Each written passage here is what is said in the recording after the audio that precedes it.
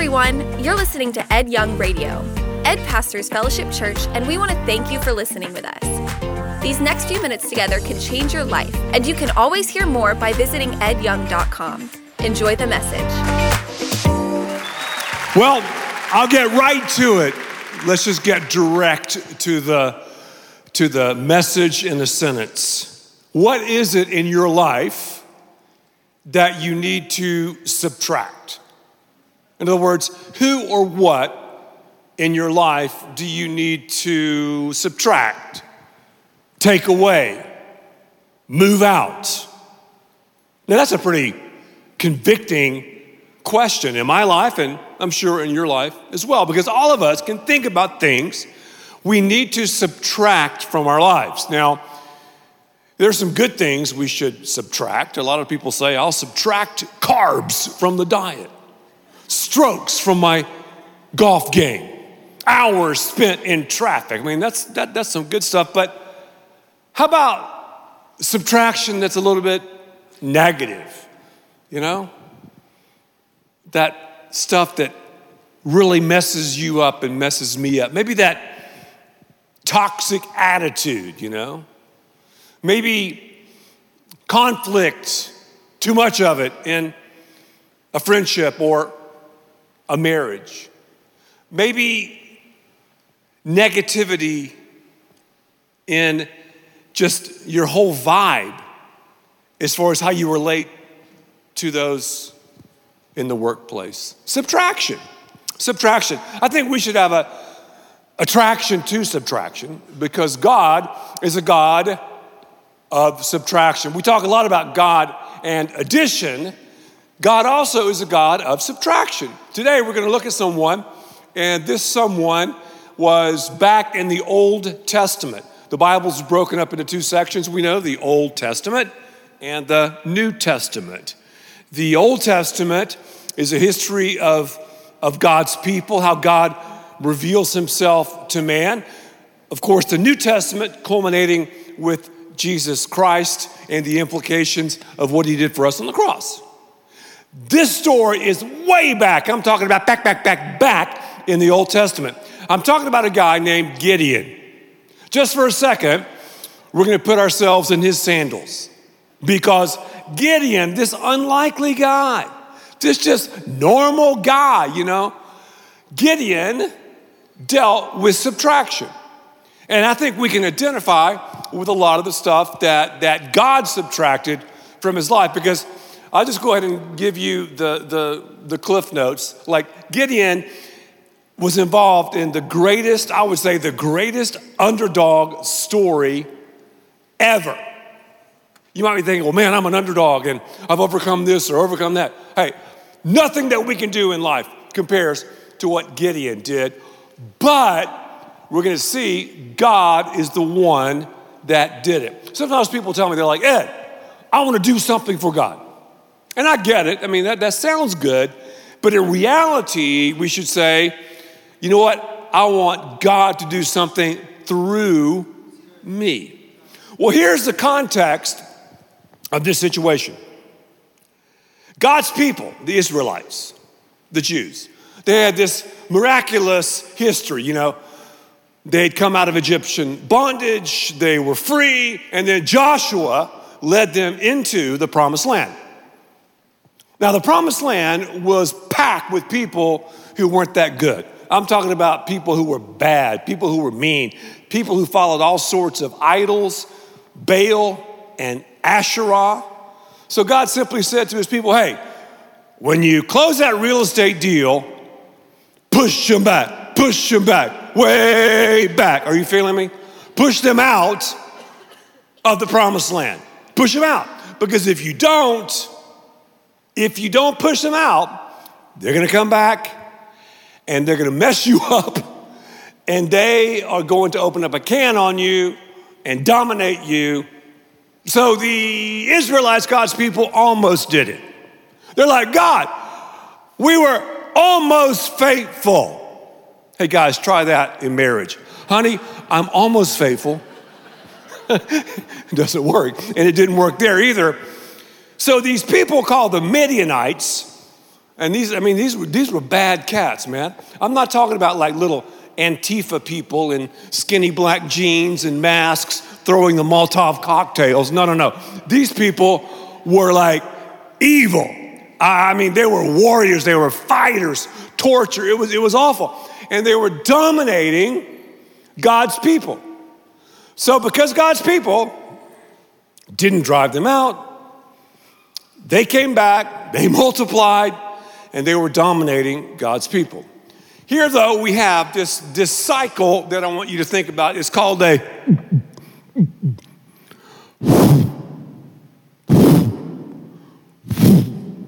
that's the spin cycle. I call it the sin cycle. That's what Gideon was dealing with. What is the sin cycle? Let's see if I can draw right here. I can draw, okay, good, I can draw there. All right. First, you have subtraction. God's people subtracted God from the equation. They were like, all right, God, you did this, you did that, but you know what? I'm going to do what I want to do. They subtracted God, and they followed the gods, small case, of the Midianites. I said earlier, Baal and Asherah. Who were they? I mean, why would people follow Baal and Asherah? Very easy. Their worship was all about illicit sex. Had over 1,000 temple prostitutes. It was about violence. It's kind of like us today, right? Sex, violence. And it was about fertility and blessings and all that. So they bolted on God. They subtracted God. And then you have failure. This is the spin cycle, sin cycle. And then they're like, oh no. Then you have starvation. I'll just put STARV. And then God would send a judge. This is the book of Judges. He sent people like Samson. You remember Samson, the he-man with the she weakness? Thank you. Do you remember Deborah? People like that? Well, Gideon was one of those guys. So subtraction, failure, starvation, and then forgiveness. And then they just going around and around and around. And normally the judges would come in right here and say, guys, you've got to wake up and smell the espresso. Come on now. That is a situation where we find Gideon and the Israelites. They were so scared. This is sad. They were hiding in caves and in giant wine vats that they had dug in the earth. I mean, they were totally subterranean. The Midianites were taking all of their crops, all of their livestock. And here's what the Bible says about this situation. The Israelites did evil in the Lord's sight. So the Lord, right, handed them over to the Midianites for 7 years. Here's something about God. God allows us to face the consequences when we turn our backs on Him. And what happens is when we turn our backs on God, like the Israelites, we're like, oh man, I'm gonna worship the gods of the Angerites. I made that up. Lustites, the Greedites, the Prideites. And we follow them thinking that all that stuff will fill us, but in reality, it leads to starvation. Isn't that interesting? I've done that before. Okay, God, yeah, cool, but I'm gonna do what I'm gonna do, and this will fill me up. And then what happens? I'm in starvation mode. So we have this happening time and time again with God's people. So Gideon, our boy Gideon, and the amazing thing about Gideon is the fact that he was not amazing. Yeah, are you feeling me? The guy was just, he was cowering in fear. He was in this wine vat doing something that he shouldn't have been doing. Now, I don't know about you, but when I'm fearful, I do some weird stuff. Do you? Fear will drive us to do some weird stuff. Like we see at airports. I've been in airports recently, and it's kind of humorous in my opinion that, everybody's freaked out about COVID. I understand COVID is real. No emails. No haters. I know it's real. But I believe we've overreacted a little bit. And the hypocrisy about COVID is funny. I just don't believe we should have, let me say this personally, I just don't believe we should have shut down these incredible restaurants and businesses and all the things that we have just turned our backs on. You know what I'm saying? But Lisa and I were flying, and they're like, oh, social distance. And I mean, there's the mask Nazis. If you know, in the airport, you have it just like this. Oh, you over your nose, you know, okay. And then we're crammed in like sardines. But they've told us to socially distance, and then you have to have your mask on and you sip some coffee. But then, you know, those flight attendants. I'm kidding. But we do some crazy things, don't we, when we're fearful. How about Gideon? He is threshing wheat in a wine vat underground. Threshing wheat, I mean, that's not something we do today. But if you go to the Middle East, as I've been several times, threshing wheat is taking wheat and you're like trampling it. You're sometimes smashing it to separate the wheat from the chaff. Chaff is the useless outer shell of the wheat. So if I'm threshing wheat, it's something I should do outdoors. I use a winnowing fork, and you throw the grain in the air, and the chaff just floats away. But the wheat, the solid stuff, boom, falls to the ground. That's what was happening. Well, Gideon, this is sad, is doing this underground. You know, he was popping Sudafed and Benadryl and Tylenol. His allergies were all messing him up. You know that happened.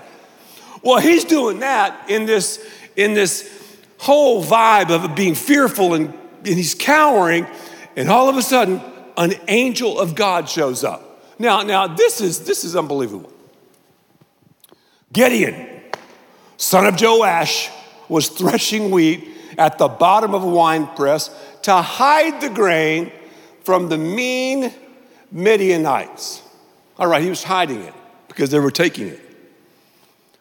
The angel of the Lord appeared to him and said, this is Bible humor here. You know, the Bible has a lot of humor. Mighty hero. The Lord is with you. That's hilarious. This guy was a coward. And God spoke to him and saying, mighty hero. Really? Well, just think about it.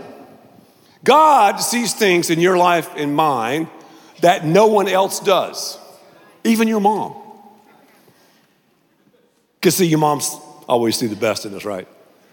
God sees your amazing talent, your gifts, your abilities. God sees what can be. And God, in his equation, because God's a mathematician, God's math always works. He knows whenever you add God, when God is your equation in life, then I'm telling you, your life is going to blow up. Conversely, if we subtract God, like his people did, we face starvation and alienation, and we're cowering in fear.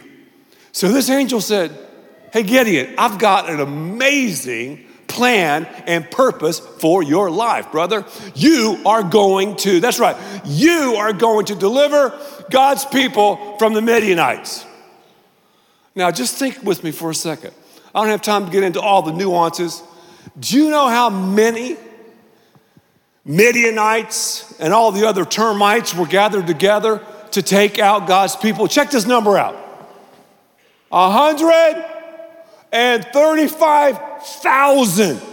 They were camped in the valley of Jezreel, where, by the way, the final battle will take place. They were camped there, and they were so close to the Israelites could smell their cologne. And they were hiding. They were like, it's over. And here's what Gideon did when the angel said, hey, mighty hero, you're going to deliver God's people from the Midianites. You know what he did? He threw out excuses. I love excuses, don't you? I mean, seriously. It's amazing how I can come up with excuses. Are you the same? I have something embarrassing to tell you. This is bad. Last summer, I was with a couple of guys in my SUV. We're driving down this road in Florida. Kind of a desolate road, a few houses. So we're driving, and I see this guy with this incredible hair. His hair looked like a visor. You know those big golf visors? And he's kind of doing this. And I'm with my friends. I go, guys, that's Coach Jimmy Johnson. I don't know why. Normally I don't do this. I said, I'm going to stop and talk to him. So I stopped the car. It's terrible. And so it's kind of like, man, who is this idiot? You know, which I understand.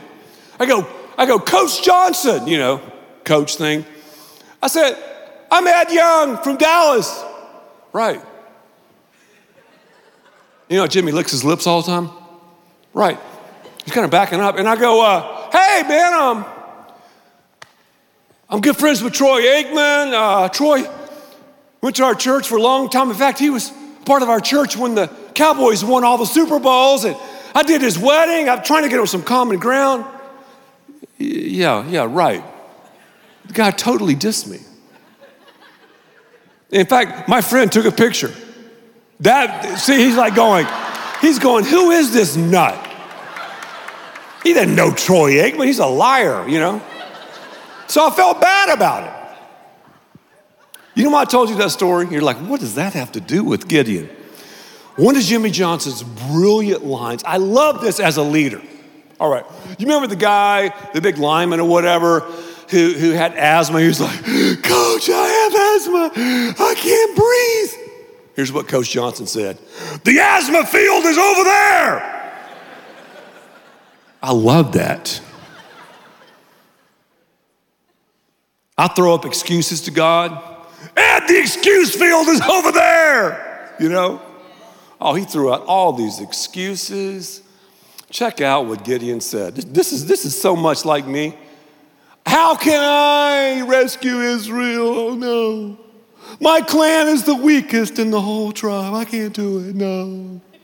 I'm the least in my entire family.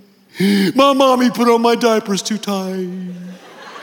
And she had, rainbows, and that doesn't do well with me. And I don't know, she read me these nursery rhymes I didn't like, so I'm just weak. Uh-oh, I skipped. Because I want to read this to you, and I'm going to go back. I'm going to backtrack. Okay, here's Gideon, scared to death, absolutely pitiful. God sees his potential. God goes, hey, man, you're a mighty warrior. You are the man to deliver my people from the Midianites, 135,000 of them. All right. Near the end, this is Gideon. He goes from cowering to a man of courage. He divided the 300 men into 3 groups and gave each man, this is kind of funny, a horn, a clay jar, and a torch. I'm gonna do some fire. That was it. That's what he did. Those were Gideon's weapons to fight 135,000 Midianites. And you thought SEAL Team 6 was bad. No. Gideon was bad. Okay, real quick. Gideon's threshing. He's subtracting, right? The chaff and the wheat, subtracting the wheat from the chaff, which is foreshadowing his life of subtraction. Then quickly, he goes to his parents' home and he takes out his father's idols, Baal and Asherah. Then he goes through some other gymnastics.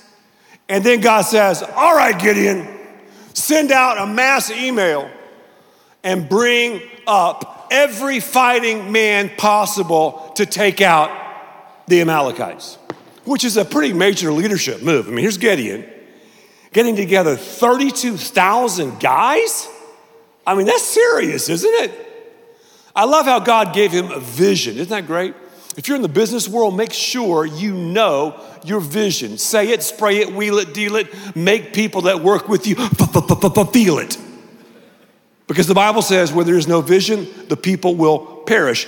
And great leaders don't just look at those who are around them. You look at the other concentric circles and make sure they understand the vision. And that's what Gideon, and that's what God was like throwing out. So 32,000 people show up. And Gideon's like, all right, okay. I mean, 32,000, let me see, 135,000. Now we got 32,000. So, I mean, that's not a great ratio. Well, you know, I've got God on my side, Gideon was saying, plus 32,000. God goes, whoa, I'm not through. There's some more subtraction I want you to do, Gideon. Tell the guys, if anybody's scared, they can leave. What, God? Yeah, if they're fearful, they can go home to their wives and girlfriends. So Gideon's like, excuse me, if anyone is scared, I know you won't do it, you'll go home. Guess how many bolted? 22,000 left the 32,000, leaving the G-man 10 grand. That's it. Here's another principle. Whenever you do what God wants you to do, you're going to have fallout. You will have people to leave. When you take a hill, certain people will leave. I think back to the embryonic days of Fellowship Church. You know, Fellowship Church, we started it with about 30 families. It's sort of like, in a way, starting a business. After the first year and a half, 90% of the people left. Gone. History. Bye-bye. Wow. What? It got so low, I'm like, what am I doing? But looking back, now I know it's God that built our church. So sometimes God will subtract so much chaff, we look back and go, oh man, that's I'm glad God subtracted that chaff. I really am, because now I know it's God. Well, God is going to do some supernatural subtraction. He's taking some more chaff out. God says, go down to the river and tell your boys, Gideon, to take a drink of water. You remember that song, this is going to date me, by the Talking Heads? Take me to the river, oh, baby, drop me in the water.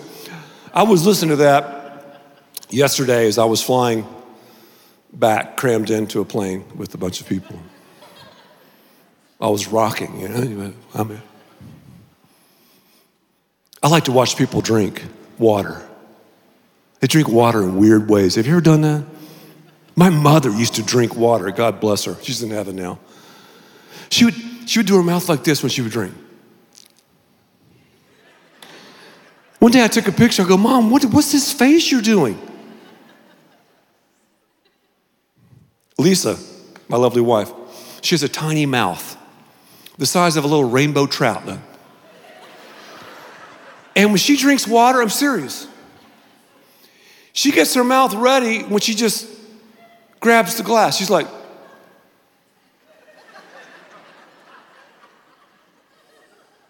I go, Lisa, I mean, I don't want to be too picky, but why don't you lift the glass and right before you drink, do that? One of our twins, I won't embarrass her, Landra, when she drinks water, he's like, I go, Landra, stop. Stop. And this is terrible on my part. Don't put as much liquid in your mouth. Maybe you won't make those sounds like a horse, you know? Some good homework. Guys, watch how your wife drinks water. No, I'm just kidding. So here's what God says. Now this is strange. Hey, Gideon, watch how these troops drink water. He was probably like, what? So 300 of the guys knelt down, cupped the water, lapped it like a dog, and looked around at the horizon line. There were people of vision, right? They were checking everything out. Okay, I got it. 9,700 of them put their face in the water. I mean, they were like taking baths. They didn't care about the person on the right or left. They were just tearing up some water. God says, Gideon, I'm going to do some more subtraction. You know those 300 dog lappers? They're my boys. They're my warriors. Tell the other guys to go on home.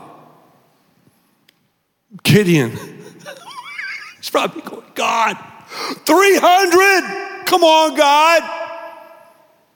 God said to Gideon, hey, Gideon, 300 plus 1, me. Because when you add me and give your life to me, every nerve, every sinew, you always have the advantage. You don't get it, Gideon, but you do. But Gideon was still fearful. He was still, oh no, 300 people. Here's what God did. God said, sneak down to the enemy camp, 135,000, and listen. So Gideon snuck down to the enemy camp. What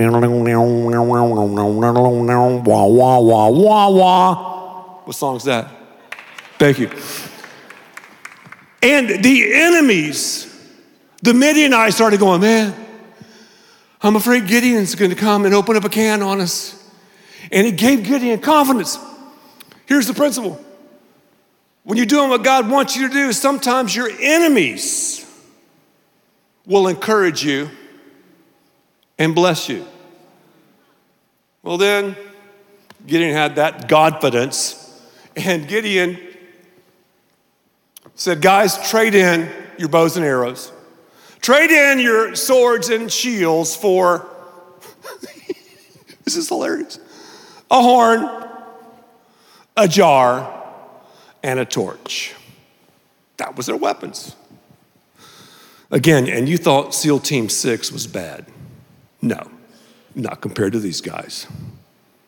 So they attacked and they won the battle. 300 took out 135,000 because of the addition of subtraction. The addition of subtraction, separating the wheat from the chaff. The wheat, that solid stuff, from the chaff, that useless stuff that just flies away. Now, let's go over to the New Testament as we close down. The Bible says these words in the Gospel of Luke, chapter 3, verse 17. He, being Jesus, is ready to separate the chaff from the wheat with his winnowing fork. A winnowing fork, you would stick, it's like a pitchfork. You stick the fork in the grain, throw it in the air, the winds would blow, the chaff would blow away, and the wheat would fall to the ground, picking up the wheat. It's about subtraction. Then he will clean up, this is what Jesus is going to do, the threshing area, gathering the wheat into his barn, heaven, burning, hate to say it, but hell, the chaff with never-ending fire. I've got to ask you, again, straight up, are you wheat or chaff? Wheat, you have a personal relationship with Christ. You've made that decision to follow him. You're wheat. You're saved by grace through faith, or you're chaff. Chaff. Oh man, I was born a Christian. That's impossible. That's like me saying, I was born married. No. It's a decision followed by a process. Oh, I'm a good guy or a good girl. You know, I believe, well, the Bible says the devil believes. Chaff. In fact, Jesus said, and this is a scary verse, that during the judgment, many, Jesus said, will say to me, Lord, Lord, I did this, I did that. And he'll say, you're chaff. So make sure, I beg you, although I can't do it for you, that you have prayed the prayer. That prayer, that wheat prayer, that prayer to ask the Lord Jesus to infiltrate your life. That prayer where you give every nerve and every sinew of your existence, of your soul, to him. That you receive his subtractive work on the cross. Because think about it. God subtracted Jesus from heaven. Jesus lived a perfect life. He died on the cross for our iniquities and sins. He subtracted sin. He was buried for 3 days. Then he subtracted the sting of death and rose again. And he offers you this deal that is unbelievable. The addition of subtraction. Would you pray with me for a moment? Every head is bowed and every eye is closed. Dear Heavenly Father, I want to talk to two groups as we pray. Group A would be those here who know you personally. There's been a point in time that we have asked you to come into our lives.